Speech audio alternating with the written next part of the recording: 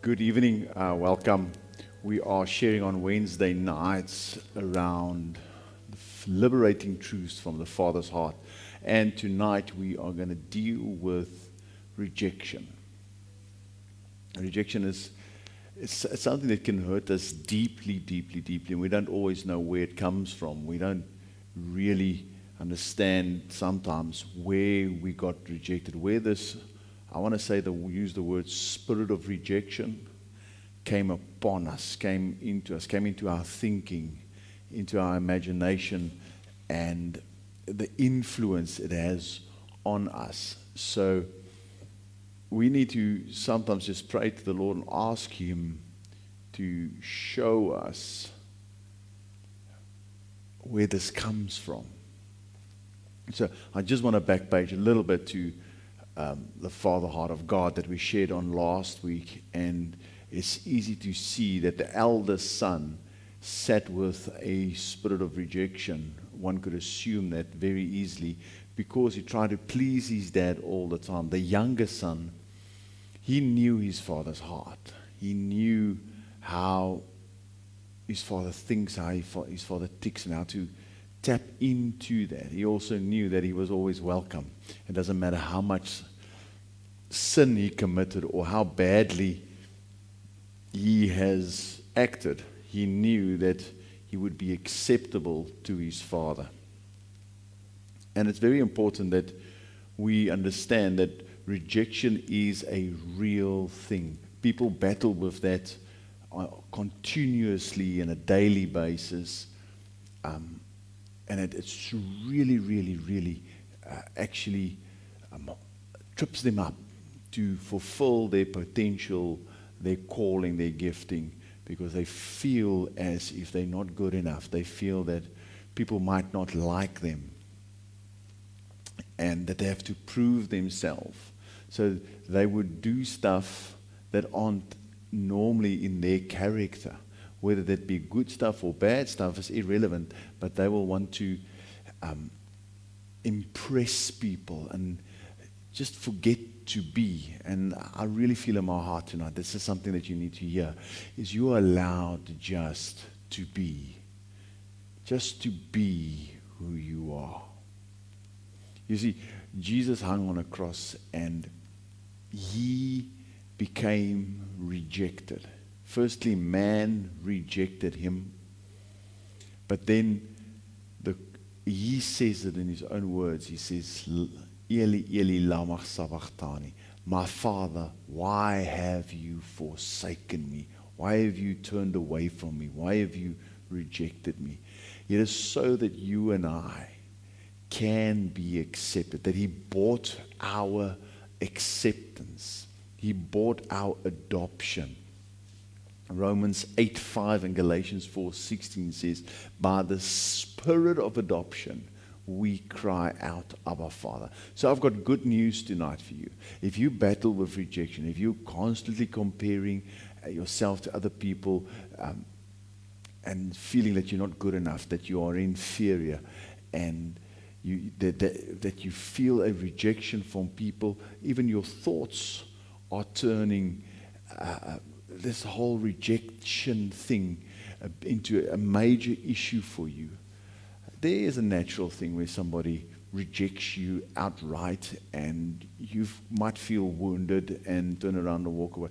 But I'm talking about a deep, deep wound that causes so much insecurity and so much anxiety and so much, I so want to be loved.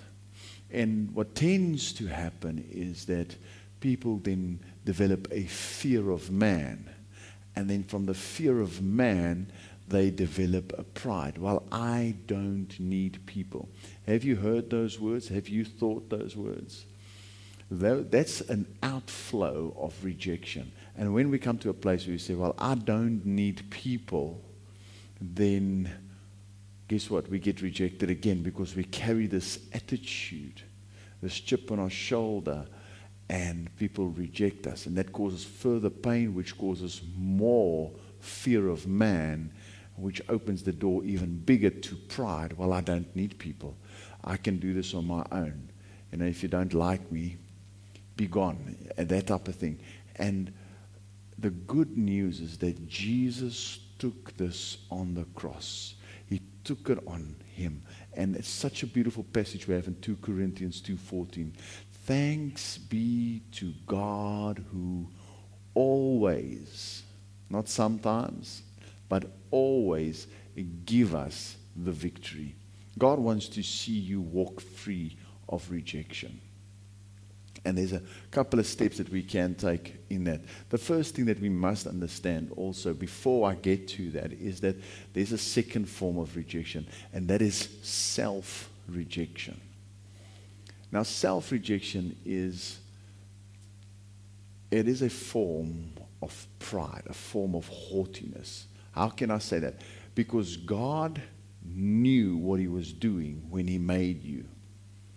You know, I'll take myself. He gave me red hair, and he gave me freckles, and he gave me a long neck and a deep voice and flat feet and curly toes. God knew what he was doing when he made me. For years, I did not like my own hair, and I did not like my own voice. It's because to me it just looked ugly and sounded ugly, and I could not go forward in life because I couldn't accept myself. And I'm saying, God, what you did in making me, I would have done better. And that's elevating myself above God. And that is the definition of pride. So there are two streams. That's rejection, the spirit of rejection that comes from man and people and emotional experience, and then self-rejection, that we reject who we are, how we look, something about ourselves that we so dislike that we want to rather change that. And that's rooted in pride. Therefore, that one we need to repent of. Maybe you're struggling with that. Can I just help you pray that tonight? And it's a very easy prayer. You just say, Father God, I come to you in the name of Jesus. Lord, I am sorry for rejecting me. I am sorry that I think I know better than you. I am sorry. Would you, from today on, I am going to stop to do that and accept who I am, the way that you made me, with all my flaws. I trust that you know better. Please, Lord, will you cleanse me from all unrighteousness? In Jesus' name, amen. See, 1 John 1:9 says, God is faithful and just to forgive us our sins if we confess them, and to cleanse us from unrighteousness. He removes it from our spirit man. So our spirit man has become free. And that's not a difficult prayer. And if you battle with that, you can pray that again, and you can pray it again. I want to remind you that God always gives us victory. From rejection from other people, that can start prenatal. It can start right when a mom and a dad fall pregnant, and the mom says, oh, I don't want to be pregnant. Or we didn't plan this baby. And rejection can come in at that moment. You want to ask me for evidence of prenatal activity in the spirit? That's very easy. John the Baptist, his mother came to her cousin, the mother of Jesus. And when they came together with the baby in the womb, John the Baptist leaped inside of his mother. So that's a prenatal experience. So because the spirit is already there, God has already ordained it. Does that make sense? Your spirit, you were ordained before the foundations of the earth. You were God's plan long before man decided it. So God spoke that, and that spirit being who you are, because you are a spirit that has a soul that resides in a body. You are primarily a spirit. You're having a earthly or human experience, but you are a spirit that will continue to exist after this human experience. It's in your spirit man, God says, I make it new. He's in that thing comes and latches onto that soulish part of us, and it keeps just whispering thoughts of rejection, thoughts of inferiority, thoughts of dislike, thoughts that I'm not good enough. And I just love how David writes it. He says, the Lord sets a table for me in front of my enemies. God wants you in the midst of this to flourish and know that He loves you even before you were born. Doesn't He say that? Doesn't He say that I formed you in your mother's womb? Fearfully and wonderfully I've woven you together. See, God was present in that. He knows your making. He knows exactly, and He loves who you are. So we need to go and ask the Lord, where does my rejection, where does the root of this rejection come from? Does it come from my father? Does it come from my mother? Does it come from friends? Or does it come from both of them? And there's easy steps to this. Forgiveness and acquittal are absolutely necessary. See, we have to forgive the people that rejected us without them apologizing. You see, Jesus hangs on a cross and no one is apologizing. Everybody is spitting and mocking and turning away and crying and playing, gambling for his clothes. They're not concerned. Yet He says, Father, forgive them. They know not what they do.